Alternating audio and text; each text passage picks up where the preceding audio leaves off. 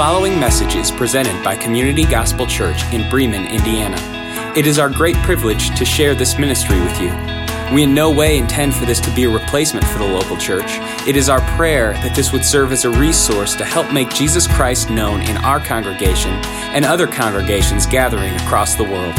For more information about Community Gospel Church, visit www.communitygospelchurch.com.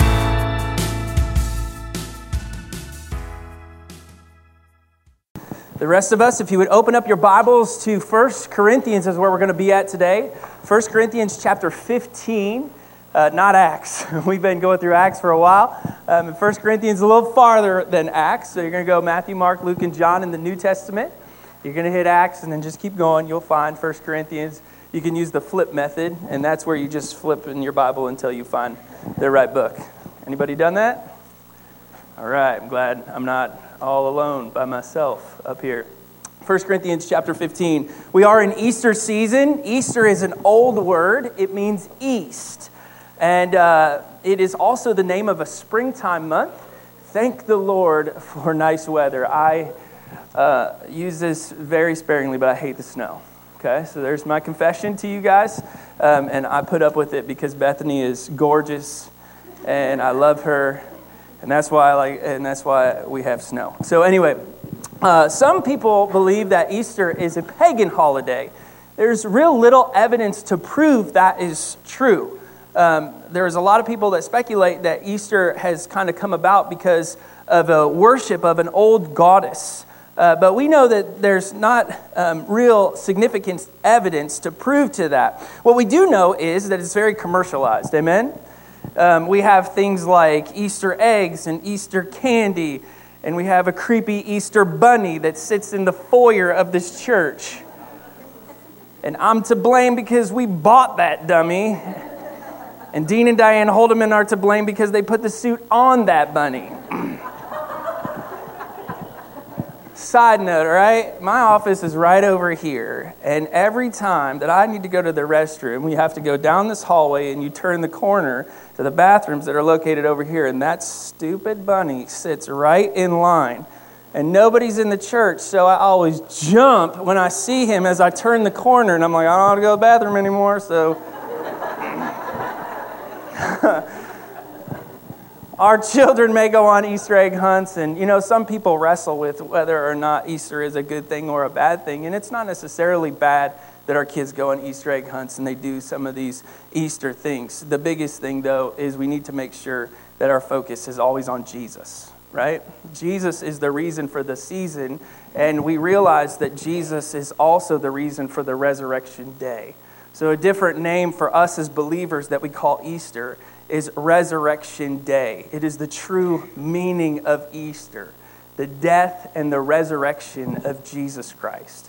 And so for the next 3 weeks, we're going to kind of help all of us to either be reminded of the real reason for Easter, or for those of us who might not know about Easter, to know what Easter is truly all about and how we got to where we got. And so Christ works on our behalf, and it is a glorious time for us to celebrate all that he has done. He is alive, and I think of all these crazy hymns that we used to sing when I was a kid around Easter time. For example, up from the grave, he arose, right? So I'm like a little kid at Easter time. I just automatically start having these weird memories. So if something kind of hardwires in me and I shut down, it's because I had a bad thought.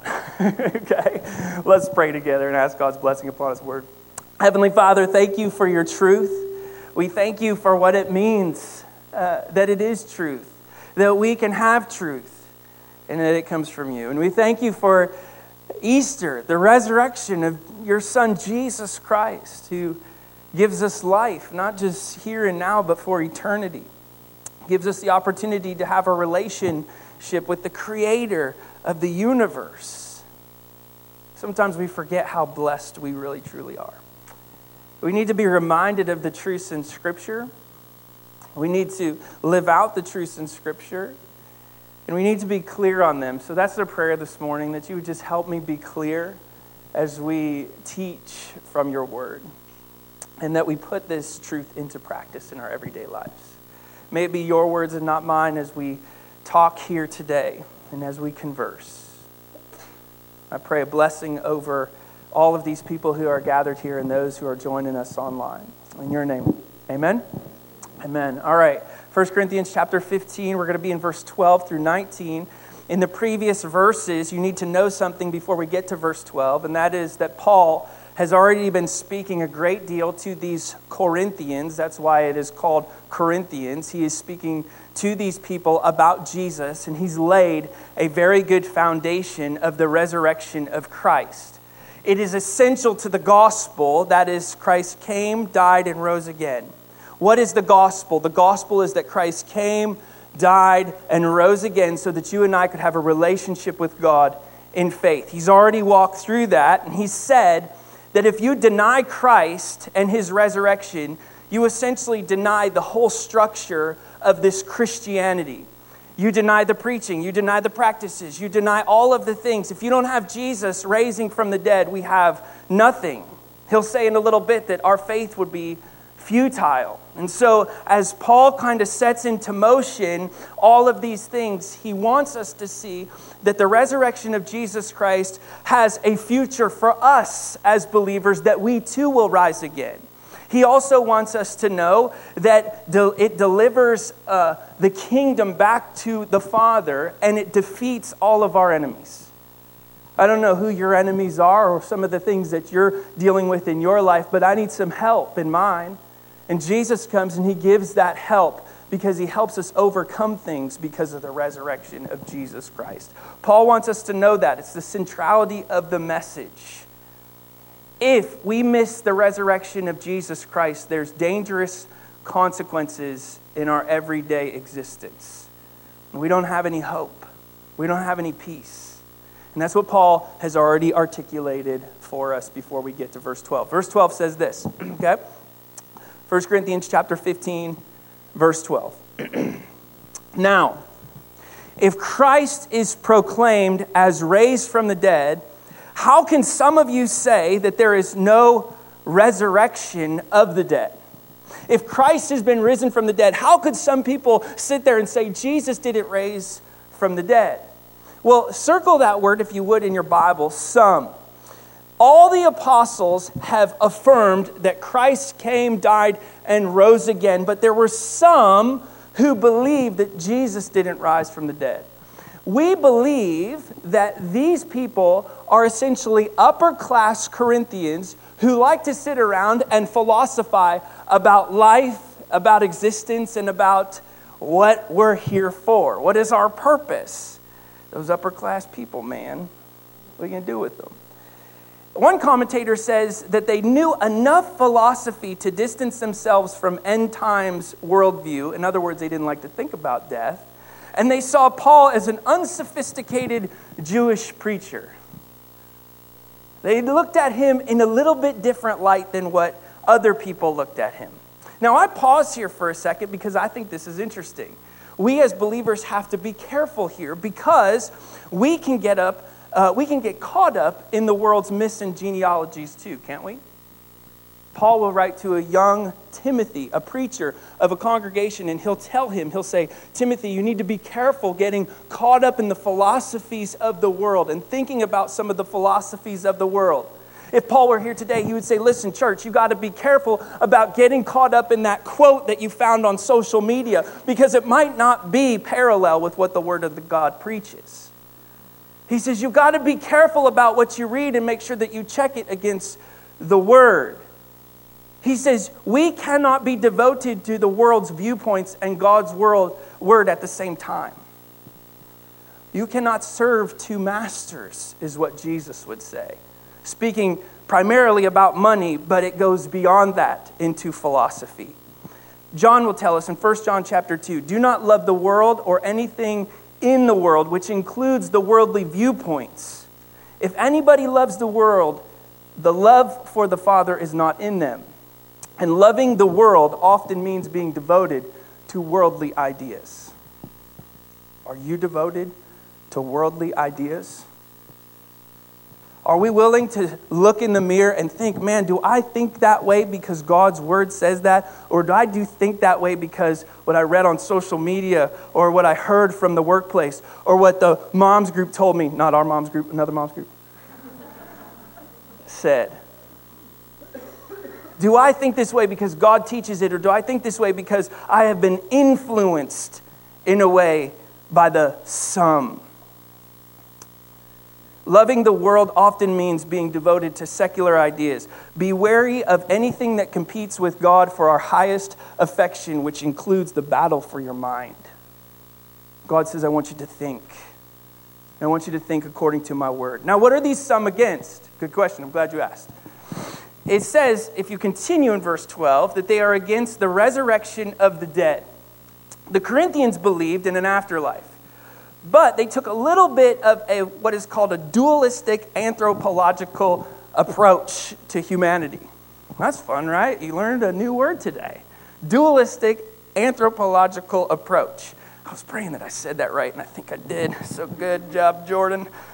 This was according to how they were raised. They were Hellenists or Greek-speaking, and according to their tradition, humans had two inharmonious parts, hence dualistic. One was the body, and the other one was the soul, and they said that they were not equal. So they believed that when somebody died, the body shed like a snakeskin, and it was left in the ground, but the soul went and carried on forever. It was like Casper, the friendly ghost. It just goes up into the sky. You laugh, but people believe that stuff is true. Crazy. They believed that it went into a spiritual existence. Now, you laugh, but some of us are sitting here this morning and we're thinking to ourselves, wait, hold on, Pastor Jordan, isn't that how it works? Isn't that what happens to us? Well, the Bible says that after death, believers' souls or spirits, if you have a dualistic or a tri approach to our existence as humanity, in other words, you think body, soul, and spirit, or just body, soul, / spirit. Pastor Jordan believes body, soul, / spirit. We're not going to debate that today. All right, that's a different sermon for a different day. And you could just roll with me for a second because those words are interchangeable and I can prove it according to Scripture, but we're not going to do that today, okay?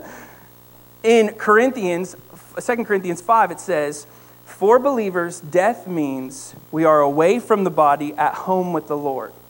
In 1 Thessalonians 4, it affirms this. It says, believers are given glorified bodies, and the souls / soul spirits go to be with Christ immediately after death. So get this, if you know Jesus, okay, if you confess with your mouth and believe in your heart that Jesus Christ is Lord, when you die, you go to be with Christ. Absent from the body, present with Christ. Praise the Lord, amen. Right? Okay? And your body essentially sleeps for a little bit until it is raised on the resurrection of the dead. These people don't believe in the resurrection of the dead. And let's just praise the Lord that we get glorified bodies that don't look like our bodies that we have today. Amen? Man, there's so many imperfections. I look at it, I go, God, can you Photoshop this a little bit for me? Right? He says we get glorified bodies at the resurrection of believers when the physical body is resurrected, glorified, and reunited with the soul, which will be our possession as believers for eternity, as Revelation 21 says, in the new heaven and the new earth. What if I don't know Jesus? What if I don't have a relationship with Jesus? Similar thing, except you don't go to be with Jesus. The worst part about hell is that you spend an eternity away from the existence of a perfect creator. I think some people get caught up and they say, hey, if I don't trust Jesus Christ, I go to hell. Better to rule in hell than to exist in eternity in heaven. That's false.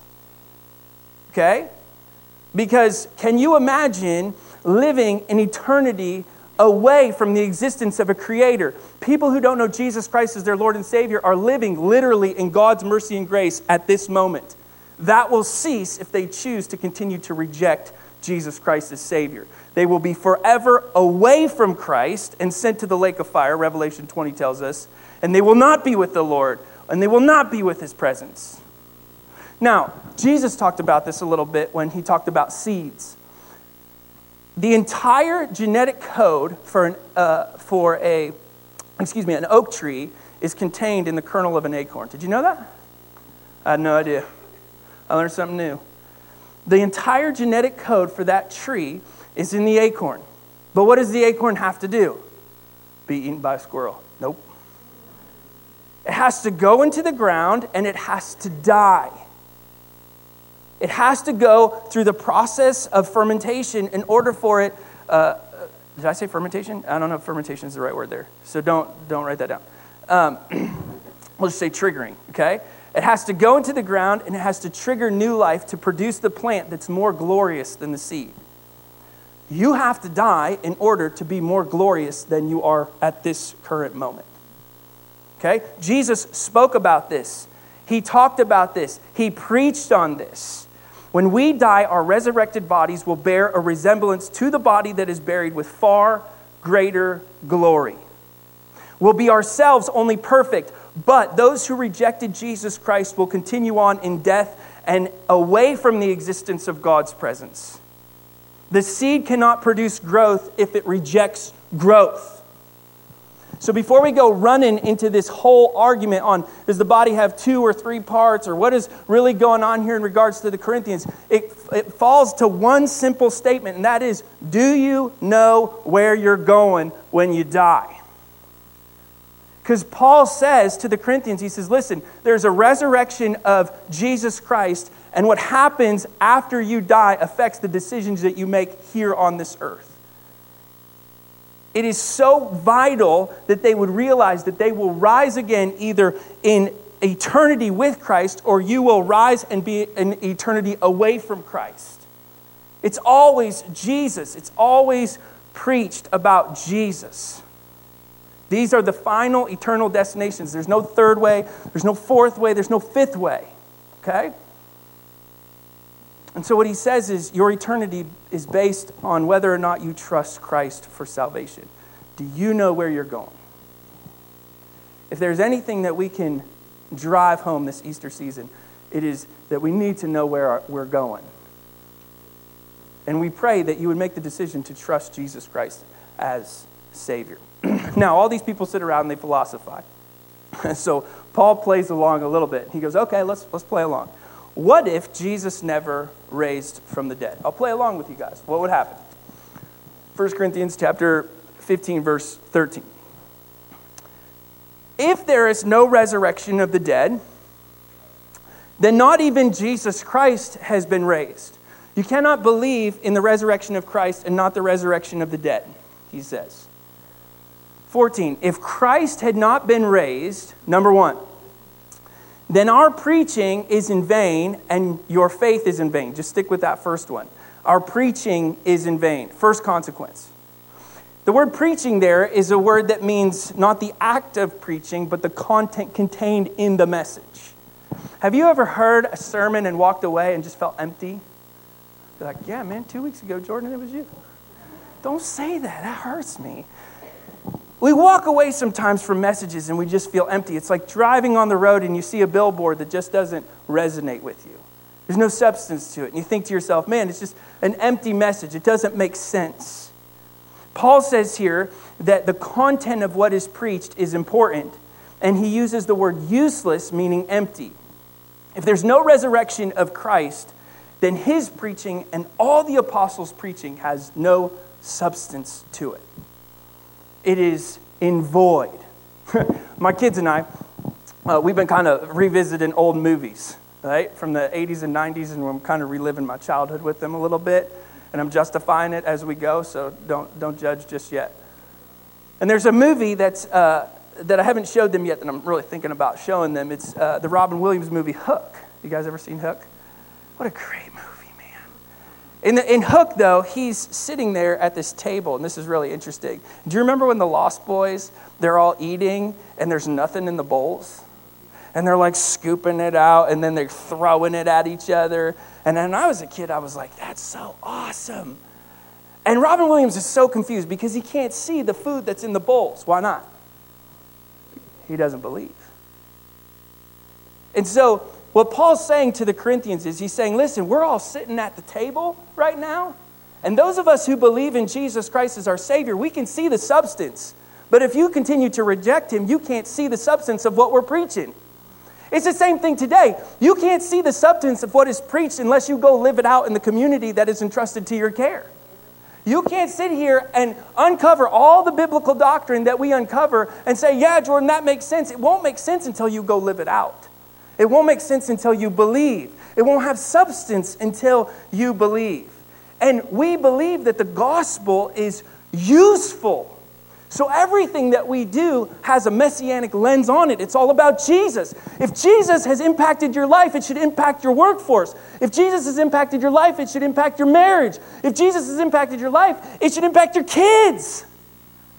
Like, it's just so important. You got to act like Jesus, or else you don't have any substance in your life.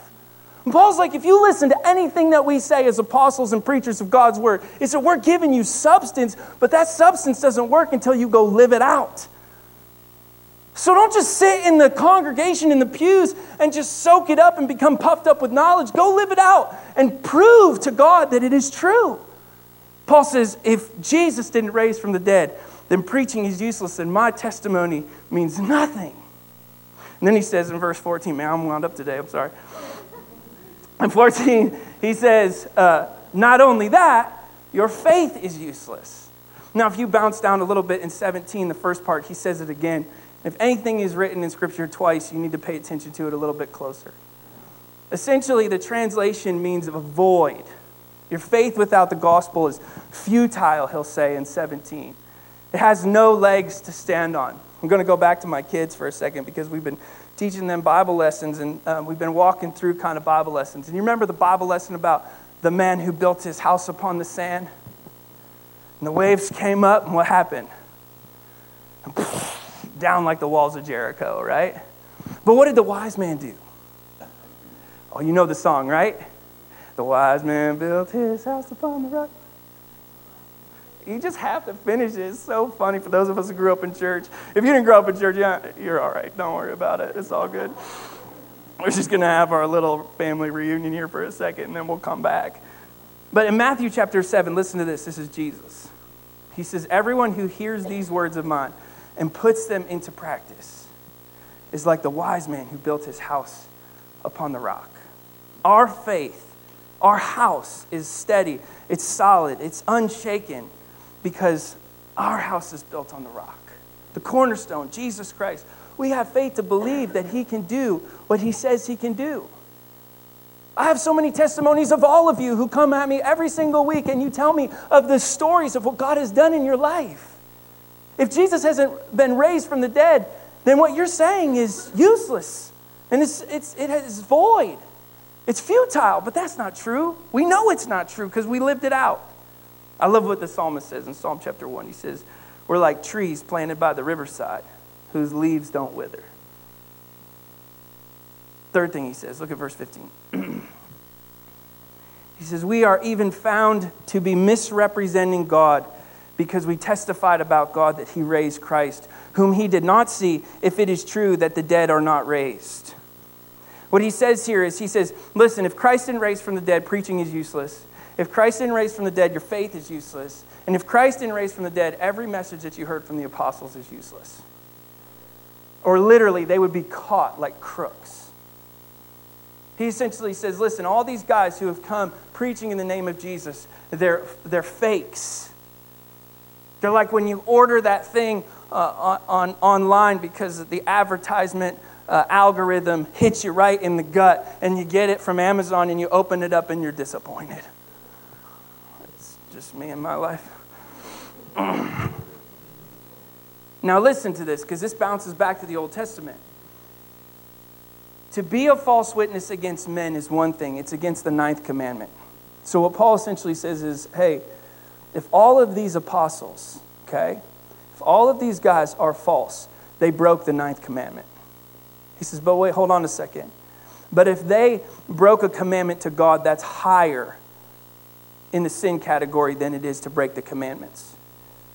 And if we go back, look what Paul already outlined in 1 Corinthians chapter 15, verse 5. He says, I want to show you that we're not lying. He says, and then he appeared. Who's he? Jesus and Moses, baby. You can't go wrong if you're in church. You always say Jesus and Moses. Jesus, not Moses, appeared to Caiaphas, or Cephas, as some people say, which is also known as Peter. And then he came to the 12. And then he appeared to more than how many? 500 people. Most of whom are still alive, though some have fallen asleep. And then he appeared to James, and then to all the apostles. And last of all, one untimely born, he appeared to me. And I'm the least of the apostles. I'm unworthy to be called an apostle because I persecuted the church of God. But by the grace of God, I am who I am because of the resurrection of Jesus Christ. And his grace towards me was not in vain. On the contrary, I worked harder than any of those people, though it was not I, but the grace of God that is with me. Whether then it be I or they, we preach. And so you believed. He essentially says here that there are eyewitness accounts for the evidence of the resurrection of Jesus Christ. You got one eyewitness account, you can make a case. You got over 500, it's a sealed deal. On the presence of 2 or more witnesses, a case could be validated. And Paul just gave all of the evidence that Christ not only rose, but he appeared to us. In Matthew chapter 18, it says, every matter may be established by testimony of 2 or 3 witnesses. And Paul just gave us hundreds. Consequence 1, if Jesus didn't raise, your preaching is useless. 2, faith is useless. 3, apostles would be lying. 4, you would still be in your sins. Look at verse 17, the second part of that. Now here's my question. And I hope the Corinthians heard this, and I hope that we hear this. If we're still in our sin, then why did Christ die a sinless man for the sins of the world? Why would a righteous man die for the sins of the world? Jesus' death would have accomplished nothing. Christ dead without any resurrection would leave you and I condemned, not able to justify ourselves. That is the one question that I ask, and you should ask people too as you come in contact with them. If they don't know Jesus Christ as their Savior, how do you rectify your sins? I'm so curious with people who don't know Jesus. How do you rectify your sins? Because we can get in the category with all humanity, and people would say, I have done something wrong. Okay, first of all, what is your standard of right and wrong? Second of all, how do you justify your rights from your wrongs? And you know what people do? They say, well, I'm a good person. As opposed to who? Your neighbor? You should meet some of my neighbors. I got some new ones. And let me tell you what, it's debatable on who's better. Kevin?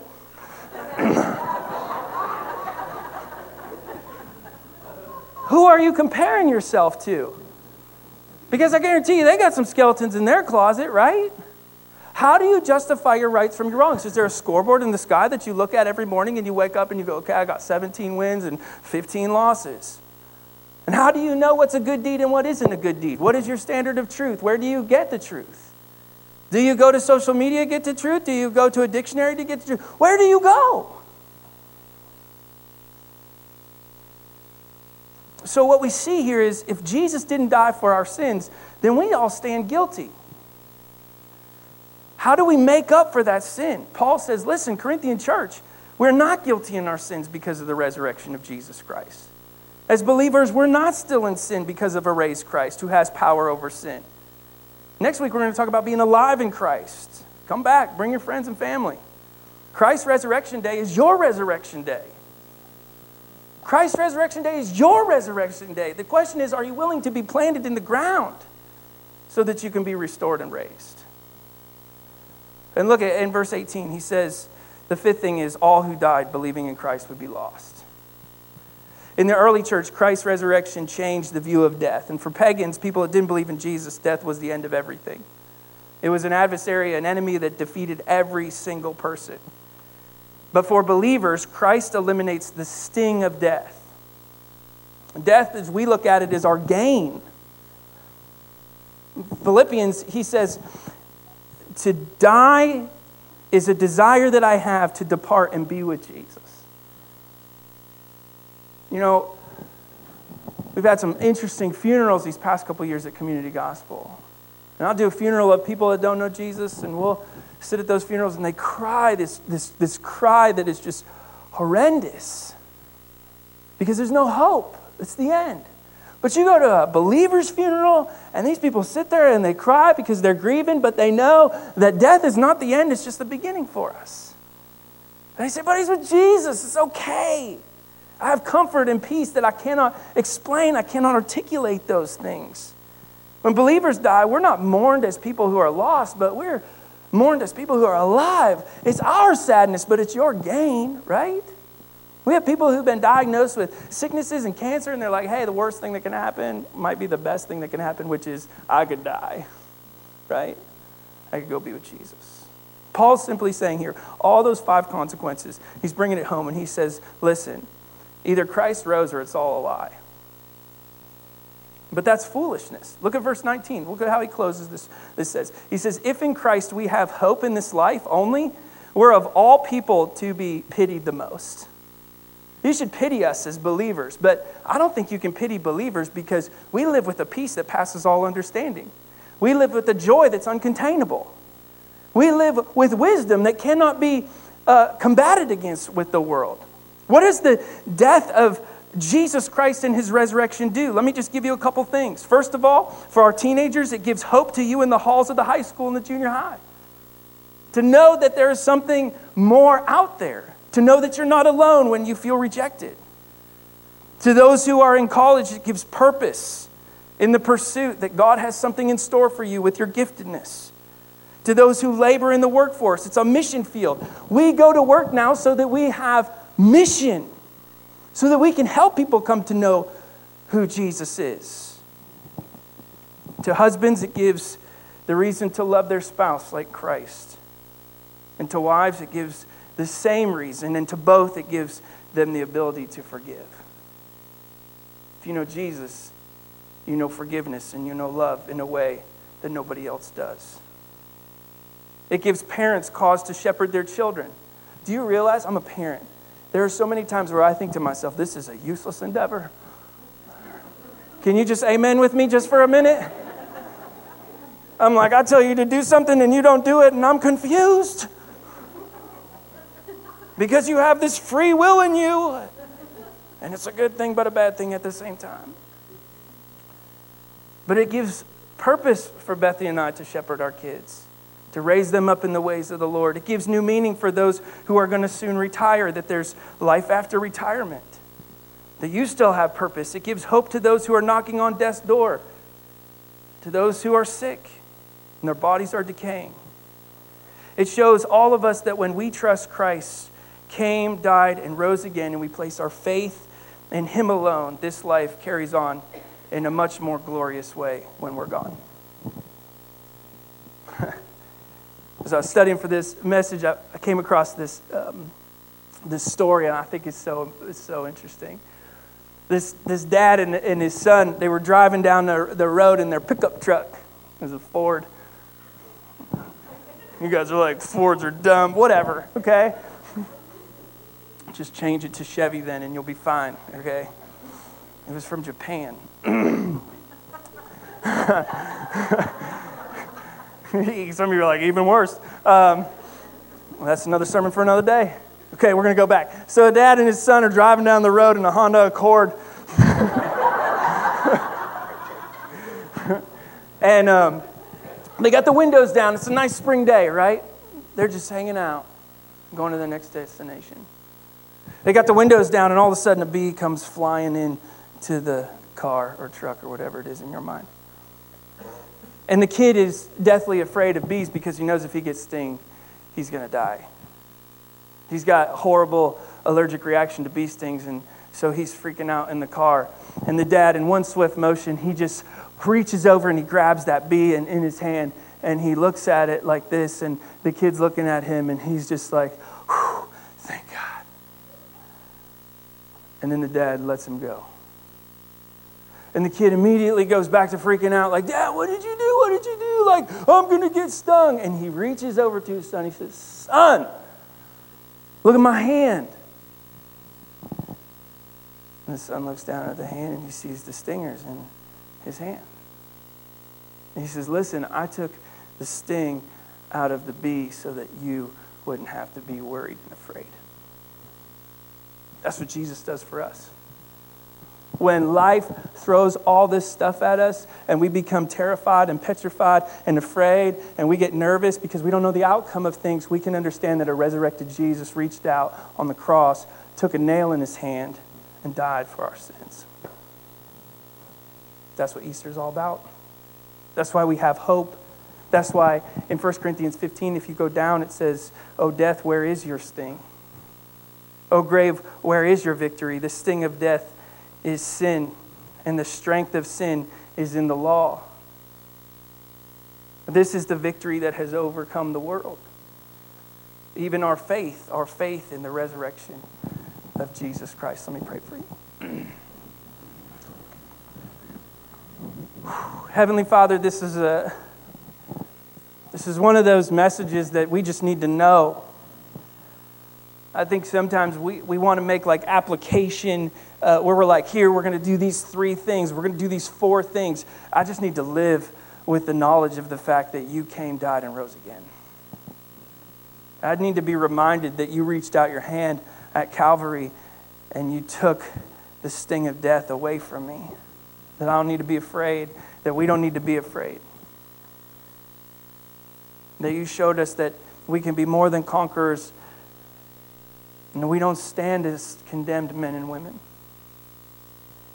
when we place our faith and trust in you.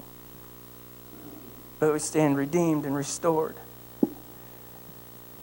So God, I pray very specifically for the congregation who's gathered here, those who are maybe punching in online or will hear it later, that they would be reminded of the gospel of Jesus Christ, that you came, died, and rose again. And if you are sitting in these pews and you think to yourself, Jordan, I'm so confused, I don't understand.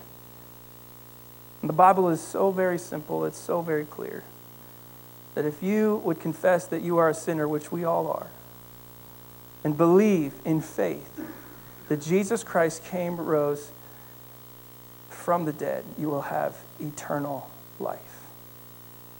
It is by grace that you are saved through faith and trust.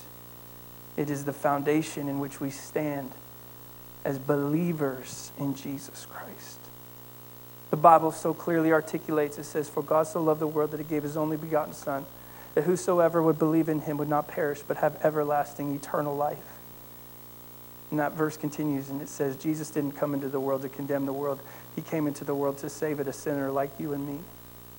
And if you find yourself sitting in these pews this morning and you think, man, I don't have a relationship with Jesus, the first step for you is to confess with your mouth and believe in your heart that Jesus Christ is Lord, and you will be saved. Period. And so many of us who are gathered here today, God, we have made that decision to trust Christ. We believe in faith that Jesus came, died, and rose again.